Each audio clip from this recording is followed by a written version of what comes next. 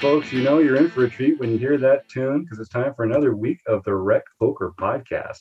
I'm your host, Jim Reed, Bluffsterini in the home game. And if you want to learn more about me and the rest of the crew, you can go to rec.poker/crew. You'll be able to hear from them in a second yourself. But first, I want to thank our sponsors, website AMP and the Running Aces Hotel, Racetrack, and Casino. I've got the best job in the world. I get to hang out here with this revolving panel of recreational poker wizards and talk poker every week. So, revolving panel of recreational poker wizards, why don't you introduce yourselves to Rec Poker Nation? Well, I'm Chris Jones. You can find me 5B5 on Twitter or 5x5 on PokerStars. And I'm John Somsky. I'm Poker Geek MN everywhere. And I'm Keith Brandt, and I'm Monkey System everywhere. And I'm Rob Washam, and I'm Radman 50 almost everywhere. Almost everywhere. He doesn't have the perfect suite of accounts anymore. We learned earlier. More on that behind the scenes later on Rec Poker After Dark. In the meantime, it's Monday night, so we're here. We're competing in the nightly home game. It's free. It's play money in the PokerStars client. We're stealing each other's chips. We're trying to win that bronze pin or maybe even that big boy silver pin to go brag to all our friends about it. And every night we take a forum post from the Rec.Poker forums and talk about it here on the air. So it's completely free to come join the forums at Rec Poker. All it takes is an email address and a smile.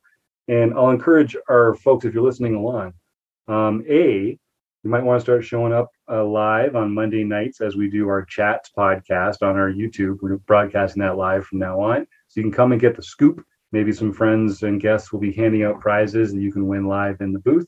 Otherwise, the audio format will keep coming out every week, just like this one, the forums edition of the podcast. So this is a forum post by our own Radman50. And he's Radman50 in the Rec Poker forums. So he's got that going for him. So Rob, this is a spot. We're going to look at it here and talk about it. Let's look at some of the responses that people made. But I do encourage folks to go check this out. There's some good responses here from Eric Anderson and Elvita and a couple other forum slayers who have uploaded some documents and some images that might kind of help visually describe what they're getting at. So, Rob, I hate getting 3-bet. I like to be the person putting the 3-bets out there. So I already am feeling uncomfortable by the first line of this hand. What made you bring this one in, and why don't you tell us a little bit about it? Well, I just wanted to, talk about how we construct our pre-flop ranges, and then how do we then respond when somebody, does something like 3-bets us, right? So in this particular case, I opened from under the gun +1 8-handed table on ACR. I opened under the gun +1 to 2.5 big blinds out of a 100 big blind stack. I get called by middle position, which is fine. I'm good with that. And it folds around to the small blind, who then raises to 7 big blinds. Now, this is a 3-bet, right? And a couple of things that stand out. First of all, if I'm going to 3-bet here, I'm probably going to go to more like a 9 or 10, because we have, we're going to go like 3 times the initial raise, but then we have a caller in between. So we're going to add another, raise amount to that. So it'd be like 9 or 10. And so it comes back around to me that everybody else folds. It comes back around to me, and I decide to call it for the couple of reasons. The first reason, the 3-bet was pretty small. So to me, it indicates somebody who doesn't really take a lot of time determining what their bet sizes should be in these situations. Now, normally I would fold ace-10 offsuit to a 3-bet here. But then I looked at his stats, and his stats are quite informative. It's 43, 25, 12, almost 100 hands. So he's VPIP 43% of the time, and he's 3-betting 12% of the time. So those are some pretty hefty stats. So what that means is that his 3-bet range could be pretty wide. So I went ahead and made the call. And then I got stuck in this hand. It was just the middle position player also called. So now we're 3 ways to a flop, and the flop is 4 of clubs, 7 of clubs, 3 of clubs, and I happen to have the ace of clubs in my hand. Oh boy. Yeah. So now it's like, oh my, where am I going? I can't go anywhere. I've got the nut flush draw. You're handcuffed. Yeah. So the small blind comes out and bets pot. He bets pot. So I ended up calling, which is probably my first mistake. And then the turn comes the 10 of diamonds. So now I have top pair, top kicker, right? And a nut flush draw. So I go, now where am I going?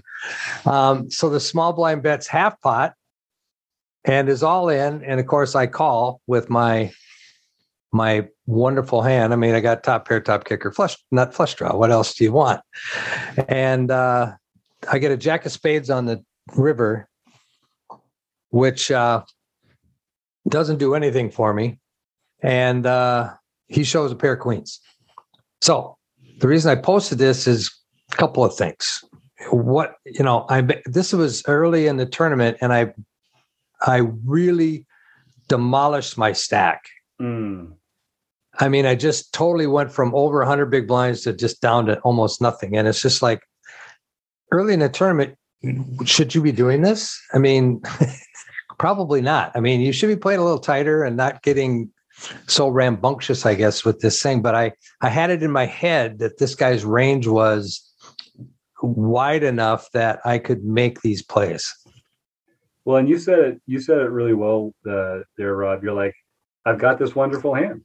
I'm in this, I keep every street that comes, my hand gets better and better, and it's like everything about the hand is great except for the action, right? And like you said it, like they're telling you that they've got that they think they have a strong hand, but that doesn't necessarily mean that they actually have a strong hand on a monotone flop like this.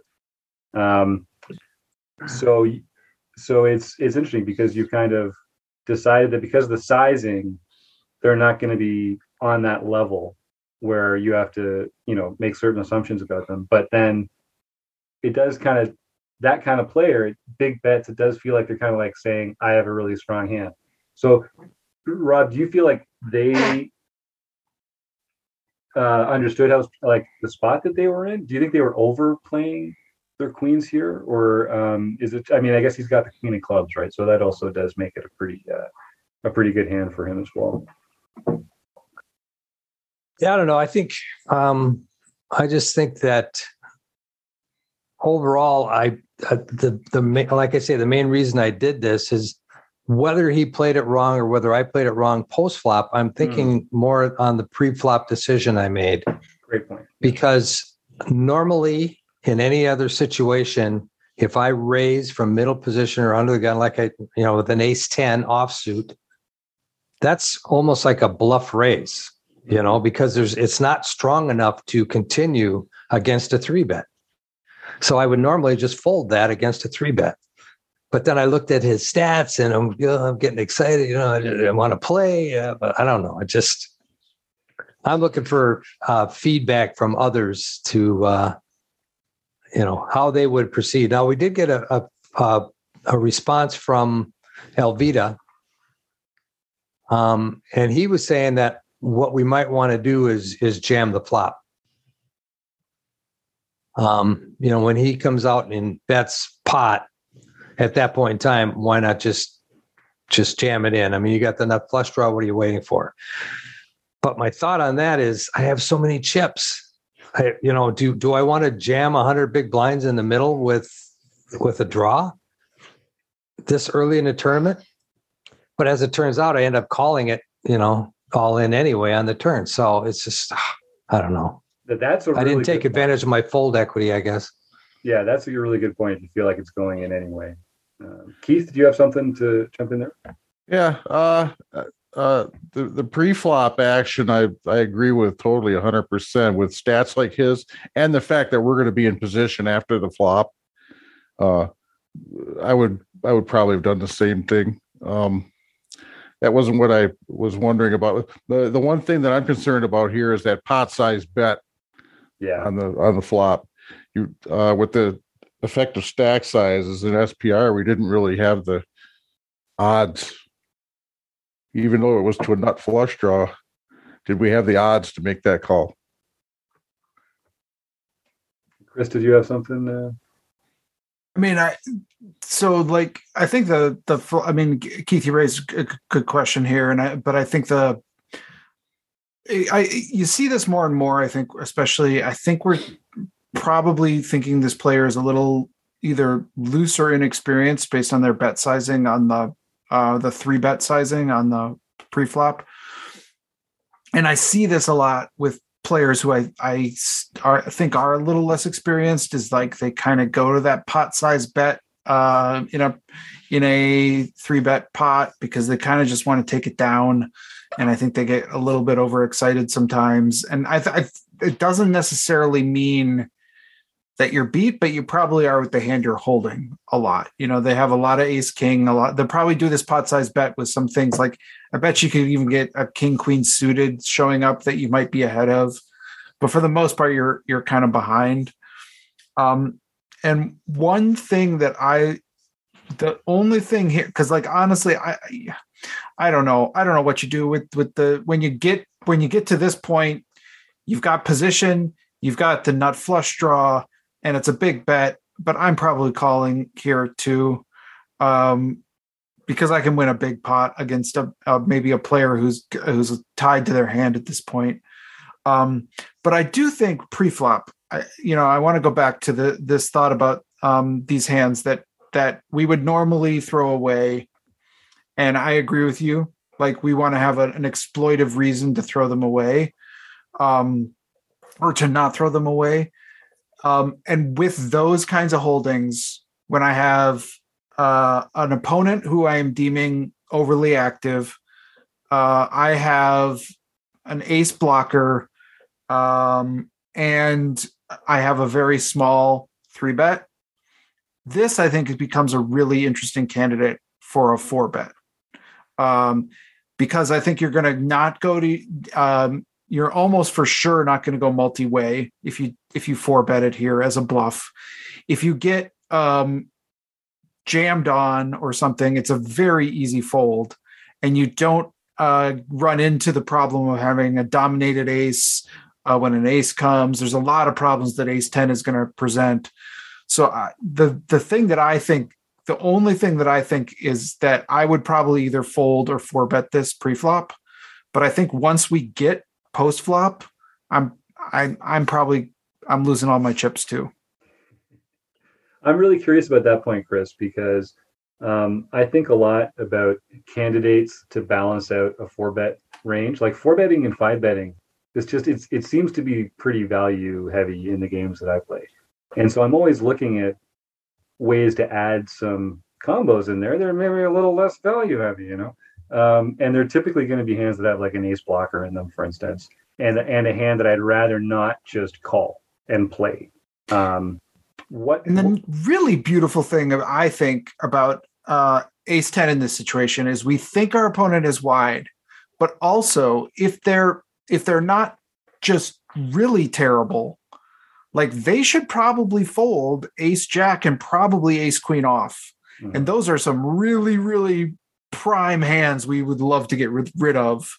So like I kind of like this in this spot, not all the time. Like this is not a slam dunk 4-bet, but when we've got a multi-way hand and a player in the small blind who we're deeming wide, and we're pretty deep stacked, so we can actually make this 4-bet and then lose less if we get jammed on than if we get into one of the situations like that we do get into. I don't know. That's my thought. Losing less by raising more, by raising on an earlier street is a point that I think a lot of recreational players need to take to heart. For the same reason that it's hard to bet fold. It's hard to raise fold because we're not used to having aggressive actions with the part of our range that we're not interested in continuing in the hand with. But especially when it comes to things like blockers, that's really important. So Chris, how do because I struggle with this sometimes. So let's say I'm in this spot and like ace 6, ace 7, ace 8, ace 9, those are also all good candidates in that way for this. So like, how do I not just find myself over bluffing or having like a 4-bet range that's just it's like, well, I've got an ace blocker. And like, is there something about ace 10 in particular that makes it good? Or is it just a frequency thing or what? I'm not going to find myself with a lot of those hands because we're in early position. This is is near good point. Near the bottom of my aces that I'm opening. Yes. I might have some of the wheel aces, suited wheel aces too here, but I'm not going to have ace 7 very much at all. Yeah, I don't think I would even open ace 9 there. Open ace 10 because we're in Broadway territory. Right. And that's the bottom of my aces that I'm opening under the gun or under the gun 1. I think I don't even open until I get to the button. I'm probably not opening an ace 9 or an ace 8. I think that's a great point. So it's actually closer to the bottom of that range than we were thinking. So that's thinking about the bottom of ranges. Before we started recording, we talked a bit about the top of ranges too. And this is something that I think we're always kind of afraid of, but does happen from time to time. Rob, we're at a point where we see this spot that's really begging for a squeeze, right? And we think, oh, this guy should be squeezing with all sorts of stuff. His range for squeezing is actually really wide. But it still contains those hands at the real top of the range, right? Like we don't actually we can estimate his range, but we can't say where his hand is distributed within that range. So how do we, maybe it's kind of a silly question. Like, it's like, how do you play poker? But how do we kind of keep that in our mind as we get into these spots? Because I feel like we're always looking at these places where there's contradictory information. Like Andrew Brokus says, don't bet back into, if you're in the condensed part of your range, don't be an aggressive player versus someone into their polarized range. And so, if someone's 3-betting, I guess what we're saying is that this player isn't a polarized 3-better. So they're just a wide 3-better. So you're not really, those factors aren't as much attention. Yeah, to be fair, I think I wouldn't have been surprised to see him show ace king here and have the same exact actions with the king of clubs, right? I wouldn't be surprised to see that in these types of games. So, maybe I'm making excuses for why I called it all the way down, but, and really, I think if I didn't see the 10 on the turn, right, I don't know that I would have called the rest of those chips, even though I was getting probably a really good price by then because it was only half a pot that put him all in. I'm so definitely calling. His bet size, his bet sizing was a little weird because he bet full pot, which only left him, after I called, only left him half a pot remaining. So, the whole thing screamed, the bet sizing was wrong. So what is he thinking? And so I think a player like that could show up with ace, king, ace, queen in that situation. So. Well, there's a great response from Eric Anderson, who just gets down to the meat and potatoes and says, listen, top pair, top kicker wins a lot. You're getting 27% pot odds, call half pot to win for, to call test. You're getting extremely good odds. And you've got 27% equity even against that particular range. He says there's against that particular hand. This is Poker Tracker, which knows the hand. So they're saying I have 27% against that hand. So what do I have against that range? Against a possible range, it's probably even more than that. It's probably in the 30s. Having that ace of clubs helps clean up a lot of that equity for sure, because a quarter of the rivers are just death to your opponent. So that helps no matter what their hand is, basically. And then Eric goes through a bunch of different combos here. Aces through jacks, ace king, ace queen. And he's got some other good questions here about how to calculate some of that stuff. So I encourage all our folks to go check that out. And another good response by Elvita, who I think we're going to be hearing more from. Elvita has been posting more and more in the forums and joining us in the show and in the instruction areas. So I'm looking forward to getting to know my man Joe a little better and helping all of us kind of learn poker. I learned so much talking about this kind of stuff with you guys and with our premium members. It's a great chance just to get together and talk poker with fun folks. Is there anything else on this hand that people want us to talk about? It's a good example of what we're looking at when we get into these spots and the factors that we can consider when we're considering getting a little frisky ourselves. The only other thing. Oh, go ahead, Keith.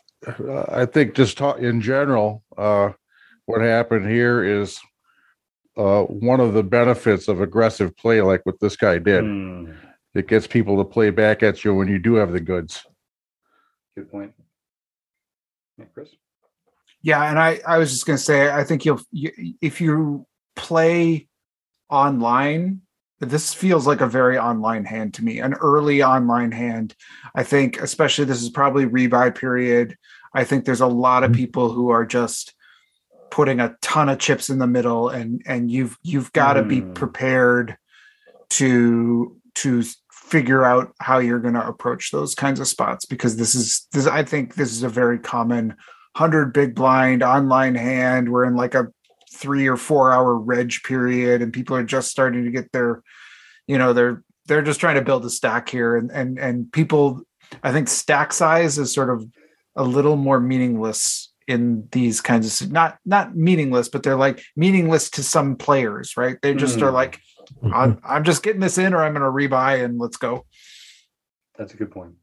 And when I was learning poker, I really liked simple rules. I still do. So I'm one of those players that's likely to just like shove every nut flush combo that I encounter, because it's fun to shove flush draws. And so when you in these monochrome flops, though, sometimes I feel like that's kind of a different game. Do you guys have any thoughts on that generally when you get to this kind of spot? Do you have like a preferred way to play that nut flush draw? Because my gut tells me if I was in this spot, I'm putting them in on the flop and hoping for the best. It's you guys being in like position. To just think about things. You like to think about things and make rational decisions. Okay. Yeah. Being in position it changes a lot of how you would handle it. If I was out of position, I probably would have check raised jam. If I would have checked to him if he would have 3-bet me from in position, I probably would have check raised jam there. But being in position, I felt like I could play it more passively because I was in position. Whereas I'd have to play it a little bit more aggressively if I was out of position. So. And do you find that, like, by doing that, essentially what you're doing is you're kind of giving yourself a chance to fold, and you're giving your opponent a chance to get chips in with a wider range bluffing on a future street? Although I guess you remove the chance for them to call that shove, that reshove, if you were to do that. So how important is it, and last question for the group on this tonight, how important is it when you're thinking about position, whether you even want to have the ability to fold later in the hand, or whether you just know you've got the kind of hand that you're going to be calling anything anyway? You know what I mean? How do you guys decide if it's important enough to be worth the trade-off on the fold equity that you'd get from shoving instead?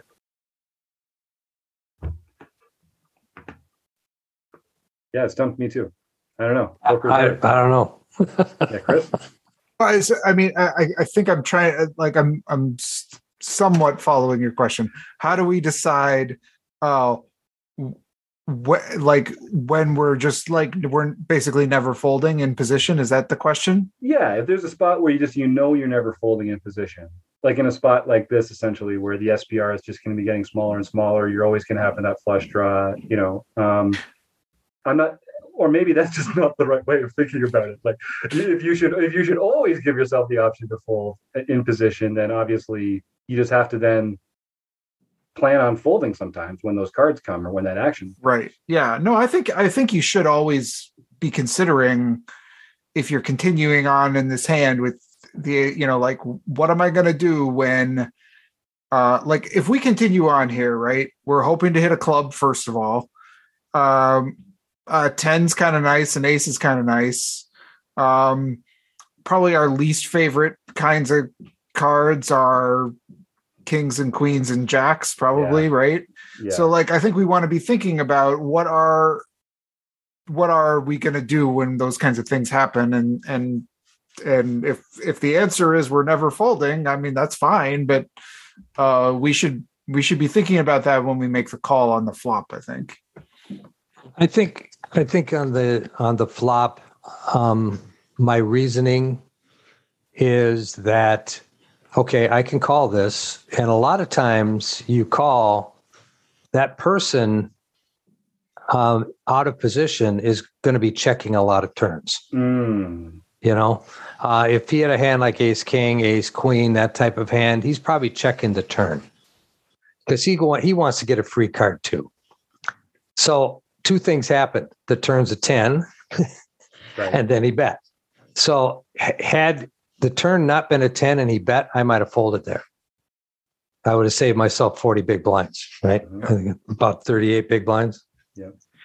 So I think if the turn hadn't been a 10 and I saw that bet, I probably would have folded, because now I'm not getting the odds anymore, and he's showing me that he has a real hand. The fact that it came one of my cards that I was hoping to see, other than a club, it kept me in the hand. And I guess that's a great point, that if he doesn't bet, then you do get to check behind and see if that club comes, and just kind of actually play the draw that way. So I guess that's fun too.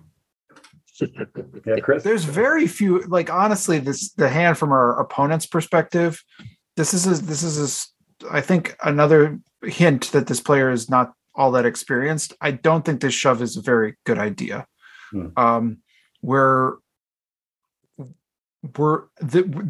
This exact hand that Rob has is like the ideal candidate for us to get called by. But other than that, it's like we're beat or we're getting just snap folds pretty much. I mean, I can't think of too much here. So I don't think this is a very wise move by our villain here. Well, they can, we won't name names, but it might be you, folks. Head on over to rec.poker, get a free account, and start soaking up the knowledge from the rest of the Wrecking Crew members over here. Well, I'd love to thank John and Rob and Chris and Keith. Of course, our sponsors, Website Amp and Running Aces Hotel, Racetrack, and Casino, and Elvita, and 7 High 11, and Eric Anderson, and you, the listeners. Talk to you soon.